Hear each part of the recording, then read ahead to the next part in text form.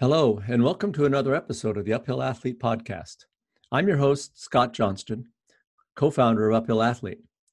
Today, I'm going to be speaking with new Uphill Athlete coach, Kylie Toth. Kylie comes to us from Canada and has a long and storied history, actually, in both the sports of speed skating and ski mountaineering racing. And she started her career as an athlete when she was very young. I think it was 3, if I recall Kylie telling me correctly, and was a speed skater up till through university, around 20 years old, and she moved over into ski mountaineering and then finally into ski-mo racing, and has been I think 7 times Canadian national champion, and attended a number of world championships for the Canadian team, and has a broad background in training as well in coaching, and is an accomplished climber, mountaineer, and steep skier as well. So quite a broad set of skills that give her an exceptional ability to help athletes achieve their potential. And so I'm really excited to talk to Kylie today. Welcome, Kylie. It's great to have you. Thanks for making the time. Yeah, thanks for having me, Scott. It's a privilege to be on your podcast. Well, I'm glad to hear that. I think some people feel, I often, when I email people about these podcasts, I in the subject line of the email, I'll put podcast victim. But I'm hoping it's not, I hope you don't feel too victimized by this. Well, great. I think you have a fascinating story that I think people will really be interested in hearing, or resonate with a lot of folks. And you've had an athletic career that started as a child, essentially, and with a really organized sport that now, and then you have transitioned to these unconventional kind of mountain sports that we do, and that we train people for, and that we love so much. And I think that's a similar background to mine. And, I know the impact, what I carried with me from those years of training for swimming and then ski racing that I carried with me, those ideas that I had accumulated into these unconventional sports. And so I want to kind of hear from you about how those early years have impacted you. So why don't you start with like where you are from and how you got into this crazy sport of speed skating? Sure, yeah. Well, I'm from Canada, so in the Rockies. I grew up in Calgary, which is a big city in the foothills. And I got into speed skating when I was 5 because my dad had a college roommate whose kids, he put his kids into it, and those kids later went on to be multiple Olympians, which is cool. But just sort of thrown into speed skating. In Canada here, skating is part of our culture, kind of like, cross-country skiing. Almost all the boys play hockey. And the girls play hockey too now, but we pond skate or outdoor skate.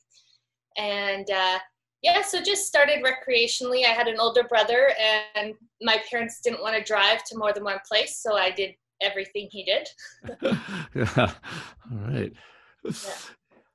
And so they had an organized youth program there in Calgary then for speed skating.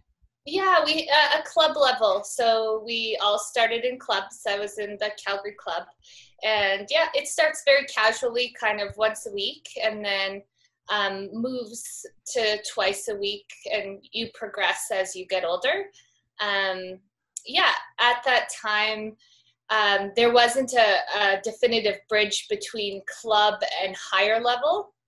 I think I was one of the first kids at about age 12, 13 who migrated through there. And at that time, you kind of went from your provincial team to the national training center if you were skilled, and that was kind of my journey. I stopped regular school in grade 7 and went to a sports school. So I went to school maybe 3 hours a day, and I trained twice a day, 5, 6 days a week, starting at age 13. And at the time, I'd say I was really intrinsically motivated. It was driven more by me. I wanted to succeed. So you're not kind of a driven person then, would you say? No, not at all. Not at all. No, you're very laid back, low key. Very, Well, so that there probably was no 400-meter oval there until the Olympics came to town, right? yeah. So that really changed the landscape here with the indoor Olympic oval being built, and made Calgary an awesome place to train for speed skating. Now, I did the short track speed skating, so the hockey rink style, kind of derby looks like. Oh, yeah. It's a crazy looking sport. I love watching it. Yeah. It's super exciting. I like watching it too. And that's what I did mostly for my speed skating. In my last few years, I delved into long track. But I was wondering, if you put a 5-year-old on a 400-meter oval, that's going to be kind of a daunting thing to throw them out there and have them, they're going to look at that huge oval and think, how am I going to get around this? But it makes more sense that you might put the younger kids onto the hockey rinks and train them, start them there. It's a lot more enjoyable for them. And I do have a funny story. I have a news article about my very first race, and it was at a small town, and it says Kylie doesn't start with a bang, because at that time they shot real guns to start you. And I just started bawling. They shot the gun and like terrified. And then I took off and I came second, but everyone thought it was funny. Maybe that is it. Yeah, I imagine. Did your parents have to come and comfort you to get the crying stopped? Towards the end of the race, yeah. But now they use these digital sounds, which I think is a little less cowboy, but yeah, and probably a little less shocking too. Yeah. Yeah. A lot of the sports. I mean, when I was a kid with swimming, it was always a gun. I mean, it wasn't, they weren't shooting live rounds or anything, but it was blanks. But it was always a gun. Quite startling. Yeah. And so you talk about how you transitioned from kind of the club team and worked your way through like a provincial team up onto a national team. Was that still all based in Calgary? Yeah, so it was all based in Calgary. I was lucky to, like you said, the Oval was here. So lucky to have that facility where I lived. I think for parents, it's well worth looking at where you live and what kind of resources are there. Because, if you have the best facility in your country, might be worth putting your kids or looking at that sport, because they don't have to move a lot. There's good programs. So I did stay in Calgary, and the Oval, it's called the Olympic Oval, is attached to the University of Calgary. So I was able to go to school and skate. I didn't ever take a full course load, but I did study and skate. And how did you manage? I'm sure there was a fair bit of travel involved with this in terms of, for races. Not everybody was going to come to Calgary to race. You had to go other places to race. And how did that travel work out? Was that funded by the national program, the national team program? And were you doing a lot of international travel at that time? Yeah, so in Canada, we have a carding system. I don't know what it's called in the US, but where you get money from the government if you're at a certain level. And at the time, our cards were based on Olympic performance, not personal Olympic performance, but the sport as a whole. So speed skating, Canadians do historically very well. So we had quite a few development and national team cards. But that's why I went starting in grade 8 in a sports school, because nationally, a lot of the races were out east in Quebec. So I spent a lot of time there, and then did a bit of international travel, raced in China and Italy and Korea. And it was really, really a great experience in many ways, but also a different experience because I didn't experience many of the normal things a 13 to 18-year-old would. I'm sure you did. So, and one of the things I'm always intrigued by, because I've been around, been part of that world a little bit myself, and been around quite a few other athletes who have competed at that international level, is what brought your career to an end? Was it voluntary? Did you burn out? Did you get injured? Did you just decide, okay, I've gone as far as my genetic potential will allow? Because there's a myriad reasons. And then, so I want to ask you that question first, and then I have a follow-up question on that. Okay, yeah. So when I kind of reached the pinnacle of speed skating, I was young, like 18, 19. And I went to Junior Worlds and I came 8th in the world, and I think I had a lot of potential. Now I would say to be 8th in the world as a junior, yes, yeah. Yeah, the subsequent years after that, I think there is a toll you pay for starting training very young. I was so focused. All I did was eat, sleep, breathe, skating, and studying. And by the time I was about 20, 21, my motivation was really waning. And now as an older athlete and a coach, I would say I've had a bit of burnout, most likely. Also, like this was early 2000s, late 90s. I don't think they were quite as skilled as they are now at training young people, in their early teens. And so I think there was a little bit of physical burnout too. So yeah, I decided that I have very academic parents, and they always, hammered in like, sport isn't your life, do school. And I think in my early 20s, I felt a shift to focus on university studies and kind of move on. I would say, in hindsight, I think I underperformed in speed skating. I don't think I reached my potential at all. And it's not something I regret in any way, but just perhaps the system or the structure. I was one of the only people as young as I was in the center too. I should say that I trained with university aged people. So my peers were in their 20s. Yeah. So I would say if you have like a highly motivated individual or child, reining them in a bit sometimes maybe is valuable. I'm not sure. So that's how speed skating ended for me. And then when you start to see these temptations to, if I wasn't having to train 4 or 5 hours a day, I could go ski in those mountains or climb or whatever. And that's an interesting point. I touched on this with a podcast I did earlier with one of our other coaches, Maya, who I coached as a junior cross-country skier. And so when you finished your speed skating career, I mean, probably if it was like mine or other people I've known, mine wasn't an abrupt end where you suddenly just said, okay, I'm throwing my skates away and walking away from this sport. So you probably had some withdrawal symptoms, I would gather, and it probably took a while to really extricate yourself from that sport.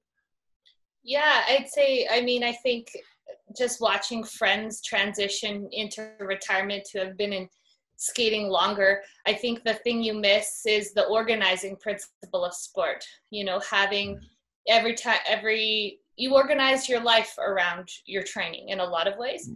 And so when I stopped, initially I was kind of relieved. I think that the pressure, even though it probably wasn't external, but the internal pressure I put on myself was a lot. So that relief was lovely. But I did miss training. I'm one of these athletes who loves training. I race, and but I can't say even to this day, it's my first love. I would train probably if I had no race to do. It's habituated. That's, Um, let me stop you really quickly there because I want this story to go on, but I know I'll forget this. So let yeah, me ask you yeah, now that, or mention this. So this is a phenomenon that I have noticed over years and years as both as an athlete, as a coach. There are people who they only train because they love to race and right. they kind of hate training. I mean, Yeah, it's just like, oh, this is work. I hate doing it. And, they're just, and then there are those like you and me who are, uh, we just love training. And I kind of think of us as we're sort of like the workhorses, the Clydesdales of the world, that we can just do all this work and we love it. It feels really good. And, oh yeah, we have to race every now and then. mm-hmm. But it's those people that are more like the thoroughbreds out there that kind of hate the training, but you put them in a race and they just come to life. Yeah, I agree with you. I think yeah, there is a difference, and I like I mentioned, I had an older brother, and he was like a racehorse, and I was a Clydesdale, and it is funny. He got disenchanted with the sport sooner, and even as adults now, he's motivated by a sport where he's with a team or he's playing or just more type 1 fun, I'd say. Yep. Mm-hmm. So it is interesting to see, but And yeah, so, oh, sorry. Excuse me. yeah, go ahead. I was going to say, so you had this sort of gradual weaning away from the sport at, sounds like, around early 20s when that happened. And then what drew you to the mountains? I mean, obviously their proximity is close to where you live. Did you have friends that were involved in mountain sports, or did you take this up on your own? How did that transition happen? Yeah, so I was fortunate because my parents did keep me fairly well-rounded when we were young. We skied as a family almost every weekend. So the first time I was on skis, I was 18 months old. I could barely walk. That kind of family. And so I knew how to ski. And then in university, I kind of made some friends who were into going out and skiing. And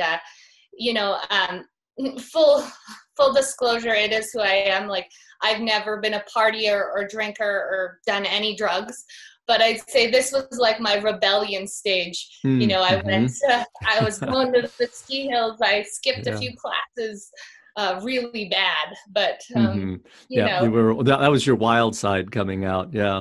Like I think, being caged in the structure of training for so long, even though I enjoyed many parts of training, like I said.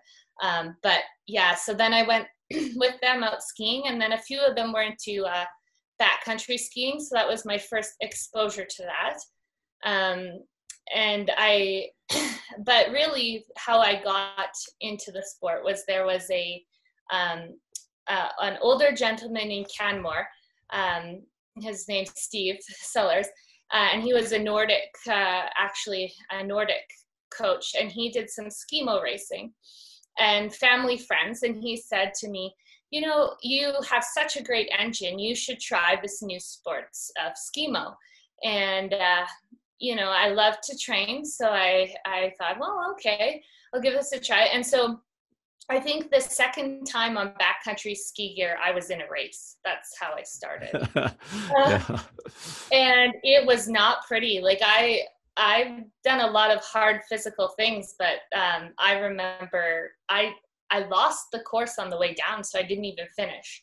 Oh. But, like you can probably attest to, being an athlete, adversity kind of drove me. I was like, I'm going to come do this race next time. The harder it is, the more, you want to rise to the challenge for sure. Yeah, that's that workhorse ethic. Exactly. So I was intrigued by it, even though my first experience was awful. I just started to, again, it was kind of the Clydesdale mentality of getting into it here in Canada. So I started racing. I think I did my first race when I was, about 26. And so I'm 37 now. So I've been doing it for 11 years. And in our sport, my teammates call me the OG, the original gangster, because I'm the oldest. I'm the longest person on our team. I just keep trucking. You keep those young ones in order, I'm sure. I keep them on their toes for sure. Yeah, Mm-hmm. absolutely. Yeah. Well, yeah. So and you this your while the skimo racing probably scratched an itch that speed skating had scratched in a way, but with a whole new sport and being outdoors and being able to look at those crazy big beautiful mountains you have right there. Yeah. But you went beyond this. I mean, you are an accomplished steep skier, big mountain skier. You're an accomplished climber, and so how did those transition? Was that just a natural offshoot of the skimo thing because you started to be exposed to people who did more of that kind of stuff? Yeah. So once again, like skimo started fairly structured. Like I was mostly training for skimo and training, and then just seeing all of the mountains around us and the possibilities, I think sparked my interest. It's hard to be a good skimo racer in the Rockies because in Western Canada, because there's way too much good skiing. It's hard to stay focused to train on your tiny skis when there's good powder and adventures. So it's interesting how I approached skimo racing. While I did structured trained, I certainly gave myself a lot more leverage to adventure because, during the period from age 26 to now, I've had 2 children as well, two little boys. And in order to stay in a sport for as long as I have, you have to find some balance. I couldn't train super anally all the time and have longevity. I think sometimes to the confusion of my teammates, they're baffled how, I come out and do so well and maybe train a little less concrete. But then I have that huge history of racing. So a huge base. Yeah. So yeah, that's irreplaceable. And I'm again through my experience that what you did through your those really impactful years through puberty and just your teenage years up to in your early 20s when your body is so hungry to adapt to whatever you're going to do. I mean, whether you sit on the couch, well, your body gets really good at sitting on the couch. You do train 5 hours a day, your body goes, oh, this is what I'm supposed to do. Okay, I'll do that. I'll get ready for that. Well, and yeah, that was one thing that attracted me to this sport is, in my mind, it's the best sport in the world. I can train backcountry skiing and trail running and all these fun things when you're used to, like you said, staring at the bottom of a pool or lapping like a little hamster. This sport is pretty engaging, and the places you get to see are I think that's the biggest thing I've enjoyed about skimo is the places it's taken me. Especially in Canada, some of the views I've had, very few people get those, and it's never lost on me, those really unique experiences, and very motivating to, get better at the craft and even just get out there to see those special places. So yeah, and I think having a sports mindset or like a conventional sport history like you and I, we approach the mountains maybe occasionally a little bit differently. It's like, I know in our world, FKTs or sometimes I don't like that term, but just moving efficiently through the mountains is super intriguing because, I'm in Canada here, there's a rich history that I really do respect of mountaineering. and the ways things were done. But you know, you can look at some of these multiple day traverses and be fascinated by the possibility of or the limits of human performance. Like, can this be done shorter? And you know, it's interesting. I wouldn't say it's necessarily to be like, you know, hey, look at me, I'm so great, I did it in such a short time. But that Clydesdale athlete in me is just intrigued by the potential to make something more efficient. Or on the steep ski aspect, we're starting to ski a lot of faces that are traditionally climbed. Yeah. So looking at the you know, classic climbs and you know, literally with little pens being like, oh, that might go. Stuff like that it really keeps it fresh and interesting. And I think that mindset is from athletics, honestly. Yeah. Sure. I completely agree. Yeah, I that's ironic. I just watched the movie last night as well, the one that the NIMS story. Oh, and yeah. I was really struck by his ascent of K2 and his unwavering belief in himself. Like, yes. I think that is something I see in people who really change the game. They respect people and the people before them, but they're willing to push past the limitations those people set. And I think that's pretty amazing. But it was cool to see how his confidence inspired the rest of the team, or the rest of the other teams that were in base camp, because clearly when he showed up, they were defeated and pretty much ready to pack up and go home. Yeah. And here comes this crazy guy who's, you know, dancing and having a party at an 18,000 foot base camp. Yeah, I think that in mountain sports, maybe unlike athletics, there isn't much of a shortcut for just time in the mountains. You know, there's so much you acquire, and especially like NIMS, a lot of that environment was his home environment. You know, we see that in the Rockies too. Very accomplished alpinists come, because there's hard alpine climbs and winter climbs, and it's awesome. It's so good to see them here, but also there has been some accidents, really bad ones, and you know, to locals and non-locals, but I think spending a lot of time in your home backyard, you know, there's no replacement for the nuances of your terrain, you know, and so for sure. I think, well, go ahead, excuse me. Maybe when you travel to different places, like, you know, getting to know and respecting and spending as much time there as you can with locals and is fairly invaluable. That's just my perception. Yeah, and I guess having said that, moving a little bit more into the climbing side, with ski alpinism or ski mountaineering has been fascinating, because it's just a different way to explore similar mountains. You know, I know Steve, Scott. Sorry, Steve.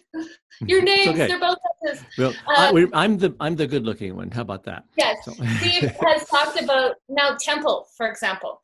So that mountain, it has a scramble route that, you know, is super easy. It also has one of the steepest, most desirable couloirs to ski called the Aimer, and then it has really wild alpine routes, and so it's super fun as a mountain enthusiast or mountaineer to pick away at the different crafts and try to progress to climb the same mountain. It's and that's one of, I don't know, like thousands and thousands out here. It's like a lifetime of adventures if you want. But yeah, you know, I think Yeah, I mean, I'm not a tourist advertisement, but just people coming here and even seeing some of these places is euphoric. Just to gaze upon these crazy mountains, truck way back in the Columbia ice fields to the Mount Alberta area, and look at them, and intimidating for sure. Oh my, I'm sure they are. It can be really intimidating to think, oh my gosh, we're gonna. I mean, Mount Robson is like that. It's an incredibly intimidating mountain to look at because yeah. it's like you said, it's so daunting to see these thousands of mountains, and which ones are, where should you start? And you probably are not going to start on the north face of Mount Temple if you haven't ever climbed there. Yeah. I will say though, just because I'm a female, which maybe brings a slightly different perspective in that question, where should you start? I think, for speaking more to females here, you should start somewhere. I think starting is the key. I think for females, in generalization, it's hard for us to stick our necks out there and try something harder, especially if you don't have a male partner. And just, I think, from personal experience and seeing other girls, I'm the biggest cheerleader when I see a girl go try something, whether they succeed or fail. And I think part of what I've observed is, like even with John or Steve, they went through this phase where they just threw themselves out there and went and tried over and over different things. And there's fewer women who are willing to do that. And I think the skills you acquire from the try is pretty big. And while I say that, I mean, keep it within your ability, but I do see a tendency for women to keep it so far in their ability that they're not pushing themselves. Not all. There's many crazy, wonderful women. Yeah. But, I'll just share one example. I was skiing with a male partner on an 11,000 foot peak, 11,000er this winter.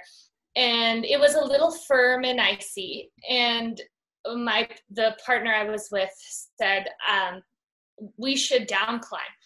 I don't think we should ski. And in my gut, I knew I had it. I was like, no, these conditions, I can ski these. And I started to down climb because I defaulted to his expertise. Not because he'd had more time, but because he was male, actually. I know I'm just being very real with you. Absolutely, yeah. And partway down, I clicked into my skis and I said, no, I know I have this. And then I skied down. And, just steps like that, like really as a female learning when you've got something and stepping up with that, I think is a big skill for female mountaineers. And yeah.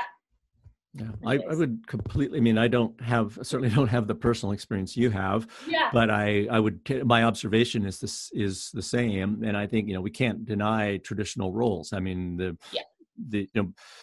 evolutionarily, men have been the risk takers, and that's still in our genes today. And the women are more risk averse because they're the ones who need to be taking care of the children.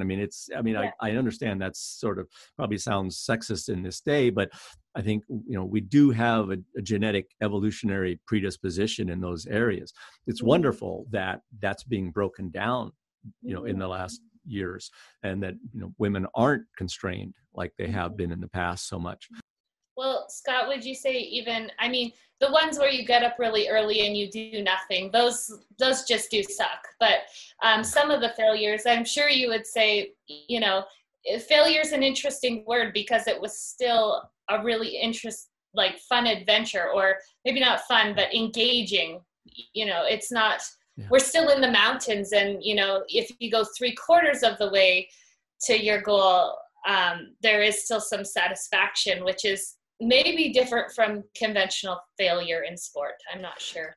I think that's a good point. And maybe we need to come up with a different term. When I'm throwing the term failure around, and that sounds really dramatic and, like kind of black and white. And clearly these things weren't black and white. Yes, we did not achieve our goal of climbing such and such, but we perhaps achieved a bunch of other goals that are going to help us in the future. So yeah, maybe failure I should stop saying that. But I think it's the right term. Yeah, I think of it as failing gracefully. It's just accept it and move on with it. Yeah, interesting about just as an observer, your trajectory as a Clydesdale is I think all Clydesdales reach a point where they realize that training smart is actually important too. And I think that's why your book is, I first read it before I even knew you guys, is so useful for people, because I really like the distinction that you make between exercising or recreating and training. And I think as people with an athletic background know the difference. You have to do some prescribed training to reach a goal, but a lot of people with mountain goals, just want to go out every day for 8 to 10 to 12 hours, or not every day, but 4 to 5 days a week. And they wonder why they're actually getting worse at climbing. There's definitely a difference between the training and when the book came out, the first book, Training for the New Alpinism, came out, and Steve and I were on a book tour. At our earliest stops, we actually met with some, I wouldn't call it heckling, but climbers in the audience going, "Wait a minute, you're telling us we can't go climbing every day and we should go for a run instead." And it was a little shocking to us, because we thought, whoa, we didn't mean to cause a controversy with this. And what we ended up kind of settling on was to tell people that, no, I'm in favor of people who want to recreate in the mountains and do what I call random exercise. Just when the conditions are good, they're going to go do this, or the conditions are good for skiing, they're going to go skiing. My friends are going to go do blah, blah, blah, and I'm going to jump on the train and do that with them. I don't have any problem with that. But what we were trying to do with our book was say, hey, there's another way. And, if you have stagnated, let's say, in your progression as a climber, maybe you should think of trying something like this, that not every day has to be, you and I have had this conversation before about, not every day has to be you going out to break the world record. But on the flip side too, I think for some people who are really busy, like, moms or people with demanding jobs in a city or downtown, kind of 9 to 5, the prescribed training mentality can actually work really well, because you can, they don't have time to go out for 8 to 10 hours very often. So, it just different stages in people's lives, I think. But yeah. And so are you going to be racing this winter? Yeah. So originally I've been racing a long time, since I was 5, actually. Mm-hmm. And so I had, before COVID, I had thought I would be done and move my sights to kind of grand course racing and ski mountaineering, adventure skiing.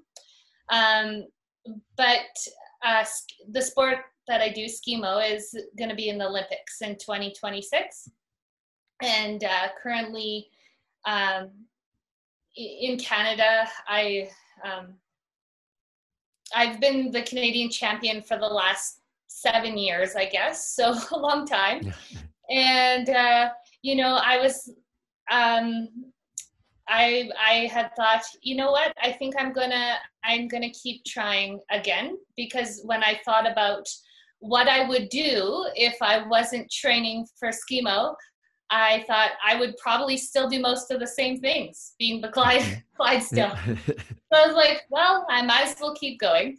And also, coming back to our training discussions, the last number of years, I've adventured more than I've trained. Mm-hmm. So I feel kind of motivated. I know what it takes to be a high level athlete. And admittedly, I wasn't doing that myself. I was mostly just, I ran and I worked out and I'd adventure, but I didn't do a lot of heart rate training. Mostly because I just wanted a bit of a break, and to keep it sustainable for 9 years. But yeah, so I'm gonna race again, and I'm motivated for that, and see where it goes. Oh, that's fantastic. I commend you for that spirit, and to be able to sustain it. Well, being a mom and having all these other obligations I'm sure you have in your life, but to keep that fire burning, that's wonderful. I'm really glad to see that. And the Olympics aren't that far away. So, you have enough time now to kind of put that Clydesdale head down and push towards a singular goal. Yeah. Yeah. And you have to do what you preach too. I coached and I coach now with you, mm-hmm. and I'm a big fan of trying. And so even if I don't reach my ultimate goal, I know along the way there'll be so many rewarding experiences that it's just a win-win. And an example for my kids, like our first race is this Saturday. It doesn't count for anything. It's a fun race. And my 10-year-old is going to do it too. And I have a friend who's going to help him transition, because that's really hard, taking off the skins and getting into the tech findings when you're 10. But yeah, I'm pretty stoked to race beside him. We do laps of a course. So is there is the kids race shorter or a different course, or? Yeah, so it is shorter. It's quite a bit shorter, mm-hmm. Fewer laps of the same. Uh-huh. The same uphill and downhill, but it's I think I've spoken to you about this before. One of my main motivators is I love to learn, and so I even sought out a different coach who's more technically minded, so I can learn personally, but also for development. I have a 10-year-old son. This is going to be an Olympic sport. It'll be really cool to bring some of that technical knowledge to my country, kind of, Yeah, sure. So Absolutely. It's a really exciting time, I think, to be involved in skimo in the world, like in the US and Canada, everywhere. Mm-hmm. It's certainly exploding in popularity, just like backcountry skiing is, and it's kind of as an offshoot. I think more and more people are getting into it, and mm-hmm. Having my extensive background in cross-country skiing, I think I told you this once, I think of it as cross-country skiing on steroids. Oh, yeah. It's the same kind of deal, but the hills are longer and bigger, and the downhills are faster and scarier, and the equipment's still crap for the downhill part. I can relate to it very well because of my background. I think it's a wonderful sport, and I like watching it. And I'm glad it's going to be in the Olympics. I think it'll be a great spectator sport. I think it's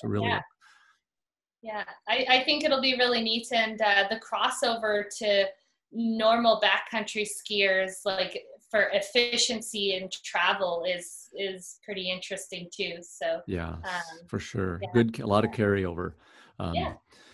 But those silly little skis, I bought a pair of those silly skis a few years ago, and I have to say, I still think they're silly skis. They're so hard to ski on. I can't, when I watch people who are really, really good, these guys just straight lining those, and it's all chopped up, manky snow they're skiing through. I just think, how do they do that? It's so crazy. Oh, I know. I had this week, I went out in the Lake Louise area where we live, and for whatever reason, I just had my race gear. My other skis I had forgotten. So I had to wear my full race kit backcountry skiing. And I said to the people who hadn't skied with me before, I was like, I do know how to ski. Yeah. There was, believe it or not, about 8 inches of wind crust on the slope. And I'm not super heavy, and then the skis weigh nothing. So Yeah. it was humorous, but Yeah. good. I said to them, I said, "Oh, it's good training." That's what I always say when That's stuff right. sucks. Like, oh, it's good training. Must be good training. Yeah. But Good it is training. a little humiliating to have that kind of an experience. For sure, Well, but well, yeah. good luck this winter. I really hope that you can keep your crown as the best Canadian woman skier. Yeah, Yeah. that'll be fun. And so is there a World Championships this year? No, so next year will be World Mhm. Championships. It's every second year, and if things go according to plan, I do plan to go there, bring my kids for a little while as well. So we'll see Yeah. where life takes us, but yeah, it'll be fun to race internationally again too, and Yeah. those grand course races, if anyone is more Mhm. of a recreationalist, or on the fringes of skimo, those have been some of my best memories in life, is some of those races.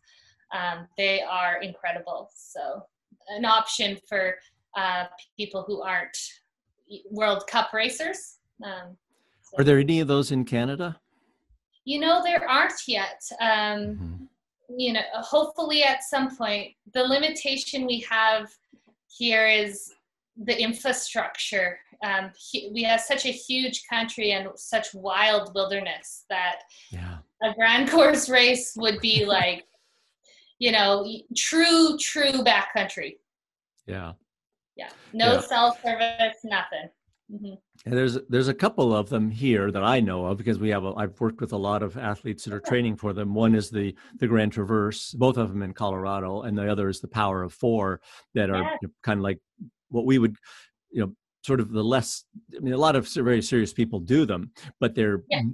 they're open more to what we would call in cross country skiing we'd call the citizen racer. People who are Exactly. more Yes. recreational, and they might be doing these races even on fairly heavy touring gear sometimes, Yeah. not on the race gear. Yeah. And there may be others in this country that I'm just not aware of, so forgive me for not recommending them. But yeah, those are great ways to get into the sport too, to have some Yeah. experience of it. For sure. And then in Europe, I've done the Pure Meta and the Mezzalama. Those are incredible races. And then this year is the Patrol de Glacier, PDG. Mm-hmm. So yeah, great goals for people. Honestly, when I'm done World Cup level, being the Clydesdale, I'll probably still be out there when I'm 60 or 70 trucking along. I hope so. I really hope so. Mm-hmm. Well, this has been a really fun chat. Kylie, thanks so much for taking the time. I know you've got other things going on in your day. I don't want to hold you, but I really appreciate it. Any closing thoughts for us? No, I thank you for having me. And yeah, I love learning from you guys. The history and the research you've done, I think, is really valuable, and looking forward to learning more. Well, thank you. Thanks a lot for that. Well, I appreciate your taking the time, and I hope people can get something out of this and enjoy our little discussion. Thanks for joining us today. For more information about what we do, please go to our website, uphillathlete.com.